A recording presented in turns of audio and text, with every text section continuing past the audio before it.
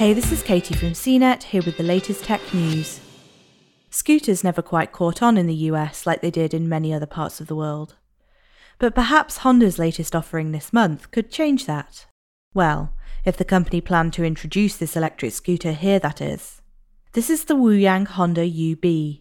It costs about $475, can go up to 50 miles on a charge, and provides a fully seated position for riders to stay comfy in. Right now, the joint venture company is only focused on Chinese sales, so don't expect Honda Powersports to start stocking UB scooters. However, with a price like this, and what looks like a very tidy little package, it might be a surprise hit in various parts of the US, where owning a car frankly sucks. As for specs, they sort of reflect an e-bike, and that's because the UB qualifies as one.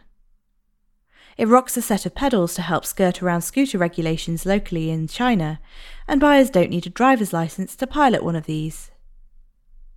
When riders climb on, they're treated to a very small 350-watt motor that can push the UB to speeds up to 15 miles per hour.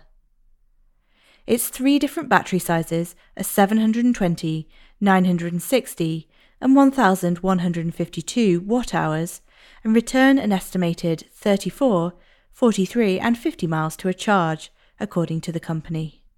As e-bikes have a moment here in the US, maybe it's not long before scooters will too. If that happens, the UB would be one heck of a ride, especially for the price. For more of the latest tech news, visit cnet.com.